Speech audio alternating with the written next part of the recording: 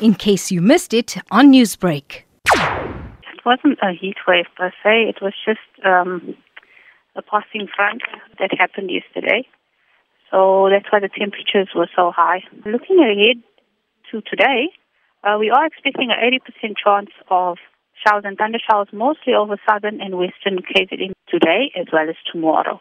With specific mention to KwaZulu-Natal, there has been predictions of heavy rain in the coming days, especially on Thursday, today as well, Wednesday. Can you confirm this? Yes, sir. We are going to issue a yellow level 1 warning for heavy rain for the southern and western parts of KZN for today as well as tomorrow.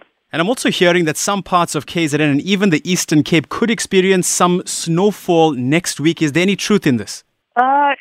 At this stage, sir, we don't have anything in terms of snowfall for the Lesotho area or for the Eastern Cape for that matter that I can see here. So maybe it may come through, maybe only after Thursday. Stacey, just a word of caution to those in low-lying areas and even maybe beachgoers this coming weekend. The weekend, we're still expecting a 60% chance of showers and thunder showers both on Saturday and Sunday.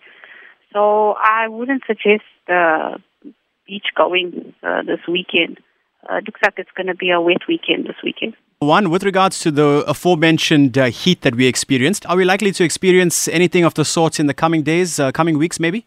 Well, not anytime soon, sir, because we are expecting some rainfall most of the day up until next week, Monday. We're expecting rainfall.